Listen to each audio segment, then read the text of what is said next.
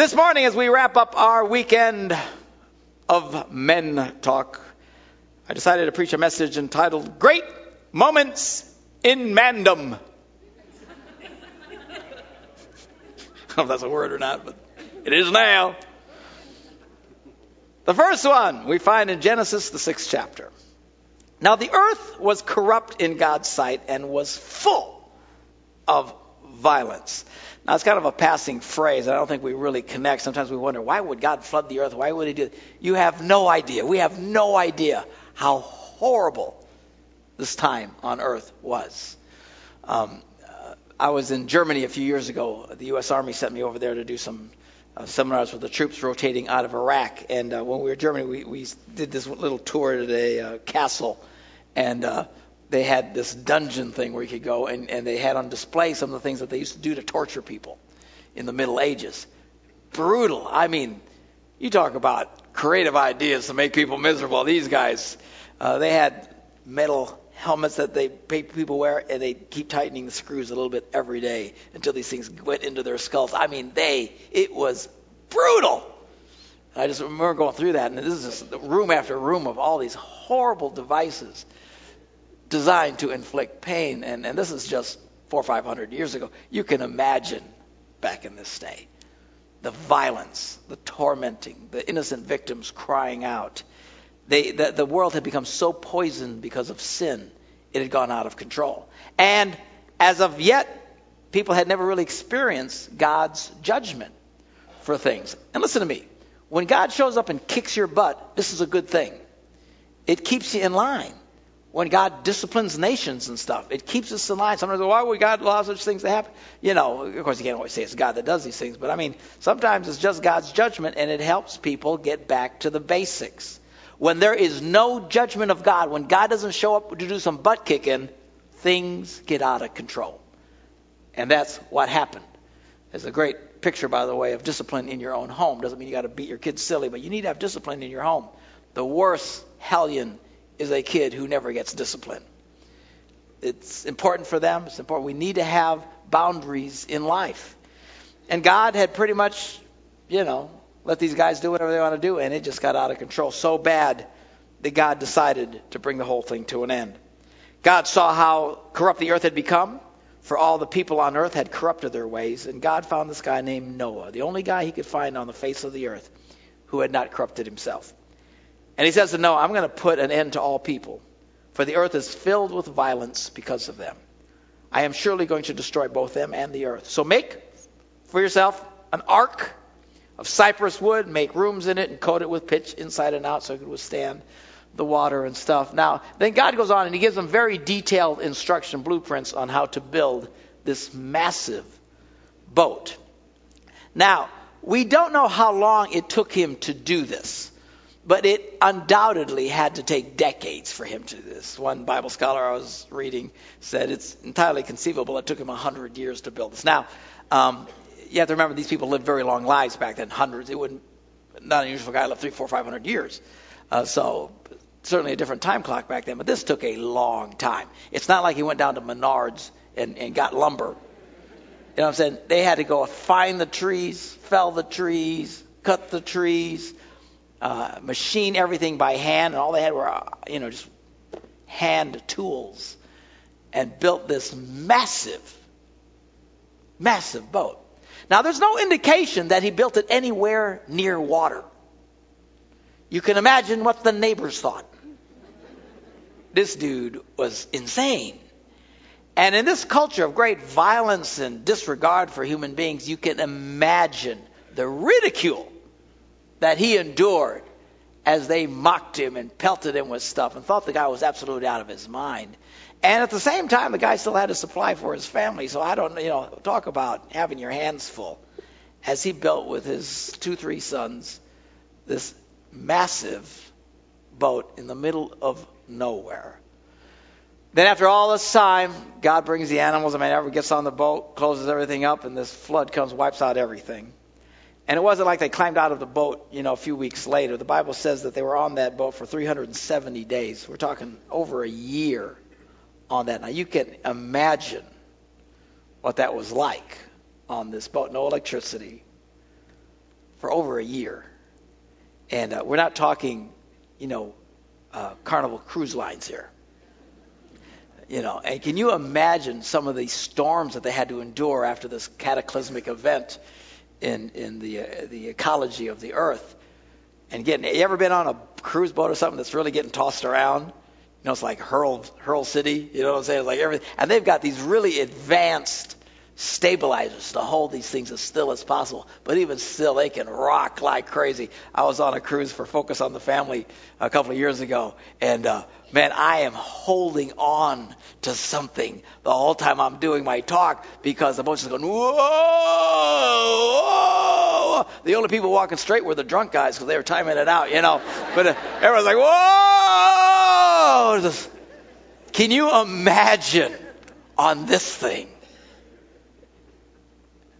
And after a year, finally getting off this boat. One thing you got to hand it to Noah, and that makes it a great moment in mandom, is this is a man who stuck with it.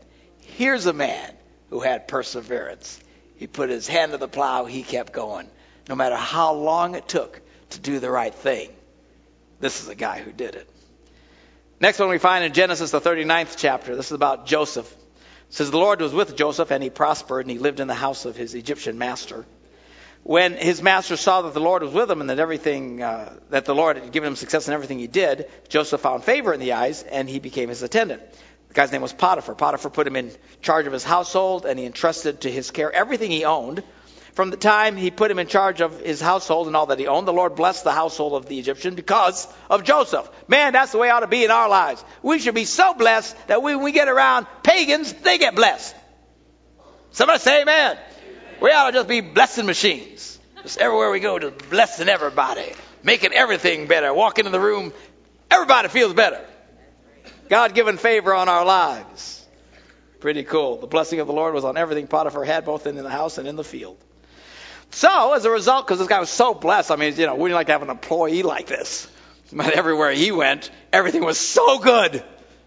I'm sure he loved this guy. So he left in Joseph's care everything he had.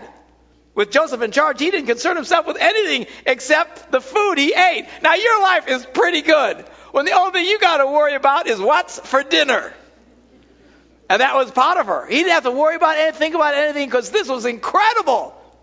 How skilled Joseph was in running everything in his world. Man, I'll tell you what, you be that kind of employee. Woo!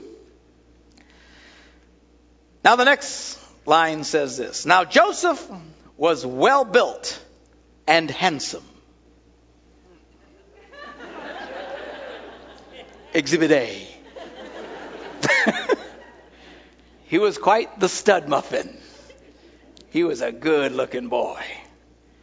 And after a while, Potiphar's wife took notice of Joseph and tried to seduce him. Said, come to bed with me. But he refused. Listen how he reasons. He says, with me in charge, my master doesn't concern himself with anything in the house. Everything he owns, he's entrusted to my care. No one is greater in this house than I am. My master has withheld nothing from me except you, because you're his wife. How could I do such a thing, a wicked thing, and sin against God? You have to stop his thinking here. And by the way, this is classic. People who fall into adultery and in affairs, one of the first things they start thinking is, I deserve better. I really deserve better. I should have better. When in reality, we've all been blessed far beyond what we deserve. See, what Joseph did is she comes along and says, come on, buddy, you deserve better. Come on. And he says, no, I have been blessed. Look at where I'm at in life. I have far beyond what I ever deserve. You think that way, man. That's one of the ways you can virtually affair-proof your marriage, as long as you keep thinking, I am blessed beyond what I deserve. The minute you start thinking, I really deserve better. I should have this. Now you're in big trouble. So anyway, he refused. In verse 10 it says, and though she spoke to Joseph day after day, trying to chase that boy down, Mr. Stud Muffin, he refused to go to bed with her or even be around her. But one day, he went into the house to attend to his duties, and none of the servants were inside. And she caught him by the cloak and said, come here, big boy. And he left the cloak in her hand and ran out of the house. You see, Noah was a great man because he stuck with it. Joseph was a great man because he had enough sense to run from it.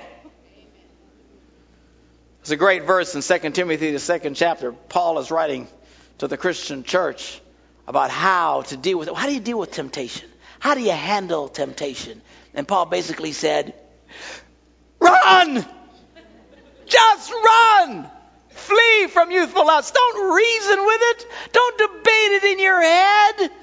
That's when you know you're in trouble, when you're looking at temptation, you start thinking, well, I don't know, why do I feel this way? And, maybe there's something. No! Who cares why you feel this way? Run! Stay away from stuff that you know is wrong. Stop reasoning. And I'm telling you, this is how sin gets people. Because they start to reason it out. They start to think it through. They start having these conversations in their heart. I don't know, maybe there's something there. I wasn't expecting it to happen. Ooh. I really deserve better. God wants me to be happy. You need a swirly when you think like that. Too swirly, that's right. There's a double swirly event in that life.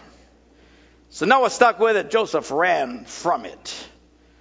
I love this next one. This is in 1 Samuel, the 17th chapter.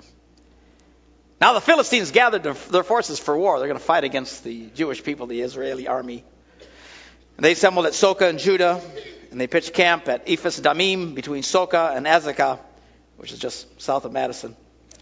And Saul and the Israelites assembled and camped in the valley of Elah and drew up their battle line to meet the Philistines. Now the Philistines occupied one hill and the Israelites another with a valley between them. And as you read later, you'll see that they were doing this day after day after day. It went on for like a month or so. They would just line up every day. Our army on this line, on hill, and they get on their hill, and they just go, and then they break for lunch, and that was it, And then the next day, they do it again. I don't know what they thought they were accomplishing. Just like, okay, let's go. And then they'd quit. Strangest thing. Well, one day, this champion from the Philistines by the name of Goliath, who was from Gath, he came out of the Philistine camp. This dude was over 9 feet tall. This is a big old boy. 9 feet, man. I feel bad for his mother. That had to be a big baby. Anyway, 9 feet tall. We had a great many men's conference. Bryce Pop spoke at it. He's a big dude, man. I asked him yesterday, what's it like? Everywhere you go, you got to look down at people. It's like he's in the land of the little people all the time. But even Bryce, when he'd meet Goliath, would have had to go, whoa. 9 feet tall? Are you kidding me? He had a bronze helmet. This is heavy metal, people. Bronze helmet on his head. He wore a coat of scale armor made out of bronze. On his legs, he wore bronze greaves. He had a bronze javelin slung on his back. Bryce had this great analogy to speech. He was putting on weights and stuff, how stuff can weigh you down in life. This guy, man, he had to carry a ton of weight on him. That was normal. He was huge. Not just huge, but strong. And in verse 10, it says, this is what would happen. The Philistine would come up and he'd egg them on. And he was basically saying, come on, send one of your guys to fight me, and whoever wins, that'll be the end of it. Well, easy to say. When you're 9 feet tall, the guys were freaking out. It says the Philistine said, this day I defy the ranks of Israel. Give me a man. Let us fight each other. And on hearing the Philistines' words, Saul, who was the king of the Israelites, and all the Israelites were dismayed and terrified. Now remember, this is before guns. A gun is an incredible equalizer. It is. A little girly man like me can take on just about anybody if I got a gun. But back in this day, it was muscle on muscle, strength on strength, steel on steel. All the battles were fought this way. Here's a guy 9 feet tall. Just put the fear in anybody. But then this young punk comes along. His name's David. Now, we don't know how old David was.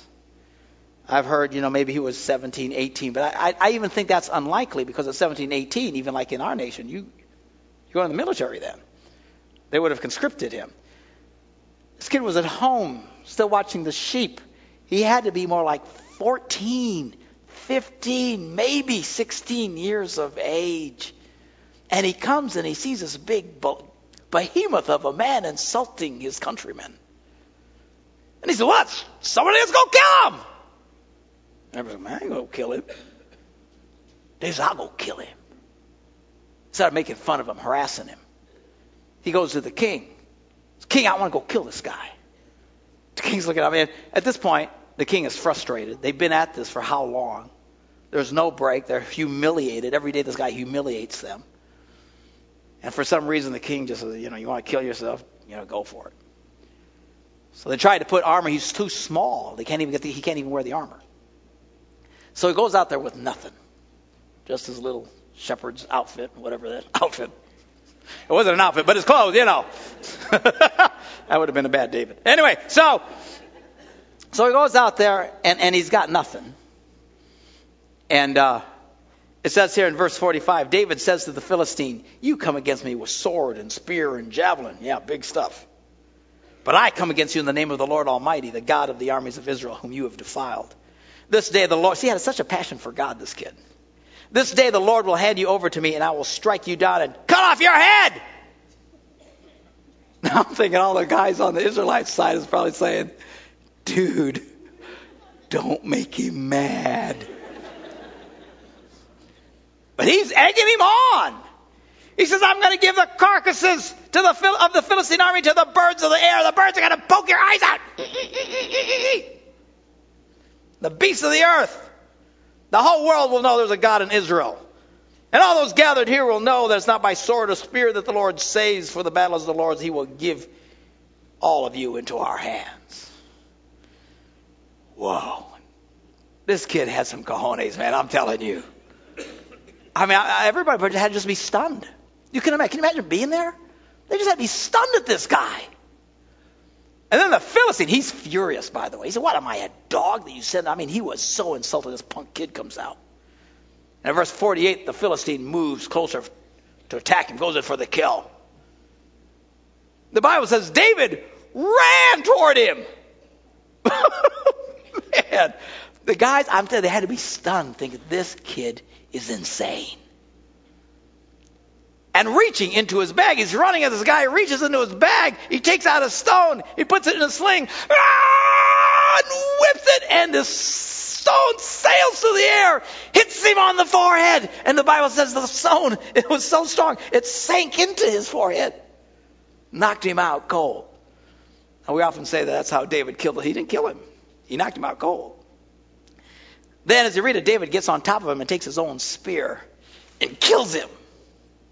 And then takes it and he swings it. I don't know how this guy did it because he was small. But he took it and he cut off the guy's head with his own sword. And he picks up the head and holds it. And I think all the Israelites were probably standing there going. And the Philistines were probably going. And eventually dawns on the Israelites, time to attack, boys. And they go, ah! And all the Philistines go, ah! And they're running, and they chase these guys out and just cut them into pieces. All because of a young guy who had some strength and some courage. Noah stuck with it. Joseph had sense enough to run from it, but David had the courage to fight for it. There are many, many moments, great moments in mandom that you can find in the Bible. We don't have time for them all. But I do want to read the greatest moment in the history of mandom. It's in Luke, the 23rd chapter. It says, when they came to the place called the Skull, there they crucified him, along with the criminals, one on his right, the other on his left. And Jesus, after being humiliated, abused, spat upon, mocked, arrested in the middle of the night, ran through a sham of a trial. They broke all their own rules doing this. What they did was illegal. It wasn't right. But so incensed were these religious hypocrites, they wanted to kill Jesus. They arrested him one night in the middle of the night, and by the next day they were already crucifying him. You talk about fast-tracking something. And in the midst of his agony, Jesus looks down and gives the greatest statement a man could ever give at that moment. He said, Father, forgive them, for they do not know what they are doing. Whoa, man. Wow! Noah stuck with it. Joseph ran from it. David fought for it. But Jesus loved us so much, he bled for it. You know, there's a scripture in Ephesians, the 5th chapter, very controversial, very debated portion of scripture, where Paul writes about the roles of wives and husbands. And everybody always focuses on verse 24, which basically says these infamous words, wives should submit to their husbands. And of course, we've heard nothing but fits about this for the last 40 years and how Christianity is oppressive to women and women don't have any rights. But keep reading. See, they don't keep reading.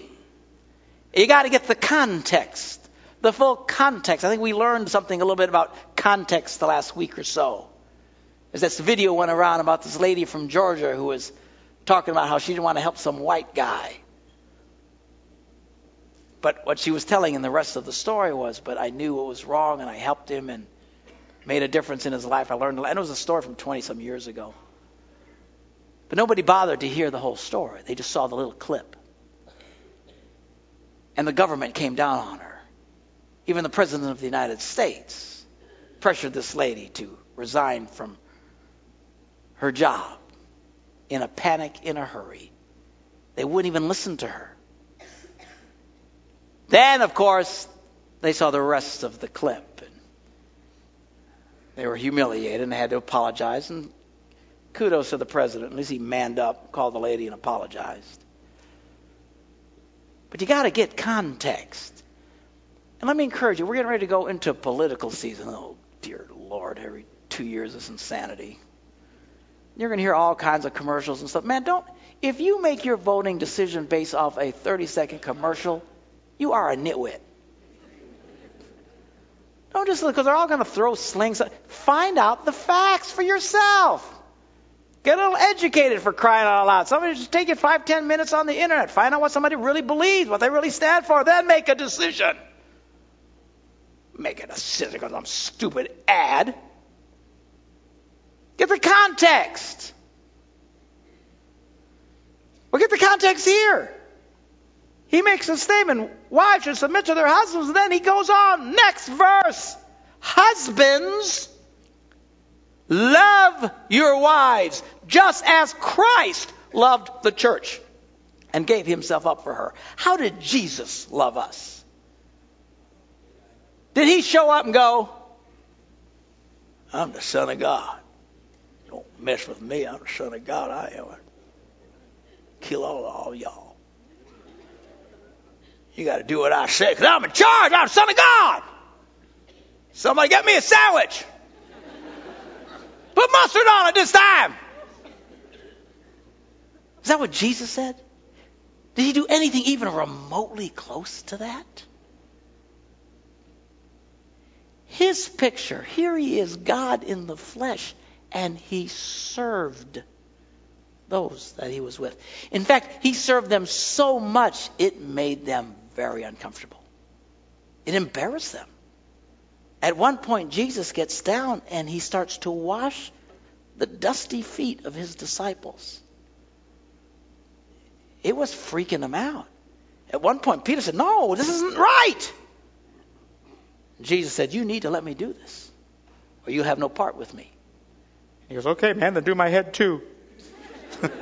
Peter, what a Nimrod. I love that guy. I can relate to him.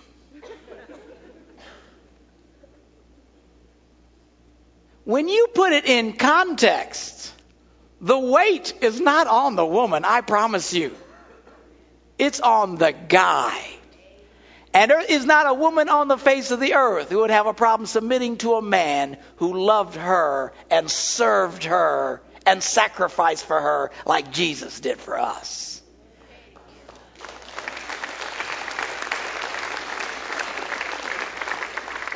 Let me talk to some of you religious boys. Any man who goes around and quotes to his wife that she's supposed to submit, you need to be slapped.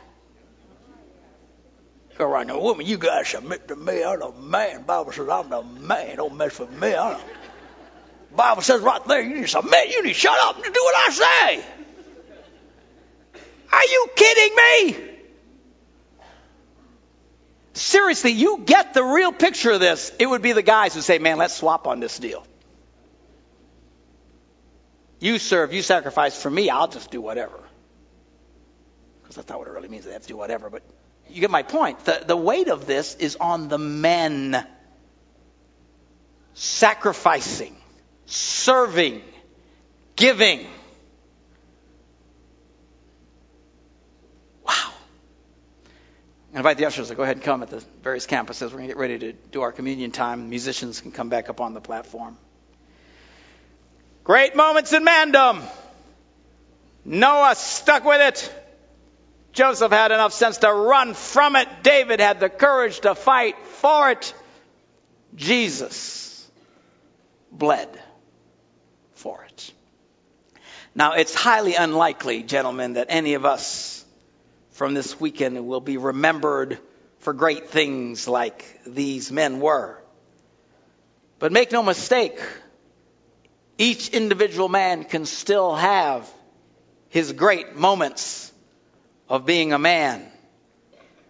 But I promise you, like these men, our moments will be very similar. Our greatest moments will be when we sacrifice for others, when we have the courage to fight for the right things, when we have the sense to run from the wrong things, and finally, when we have the perseverance when everything tells us to give up. Let us pray that God will give us the strength to have the great moments in our lives. We're getting ready to take communion together. This is when we celebrate what Jesus Christ has done in our lives on that cross 2,000 years ago. The Lamb of God to take away the sins of the world. Have you surrendered to that incredible love in your life? If you have not, we're going to pray a prayer together. I'm going to invite everybody to pray this with me. Why don't you bow your heads? We're going to pray a prayer together. And if you're willing to turn away from what you know is wrong in your life and put your faith in Jesus today, you can begin to really experience God in your life. Let's pray this together. Say, Dear Jesus, I believe you are the Son of God and that you loved me so much you went to the cross and you took my punishment. I ask you to come into my life and to forgive me of my sins. I now surrender myself to you. Amen.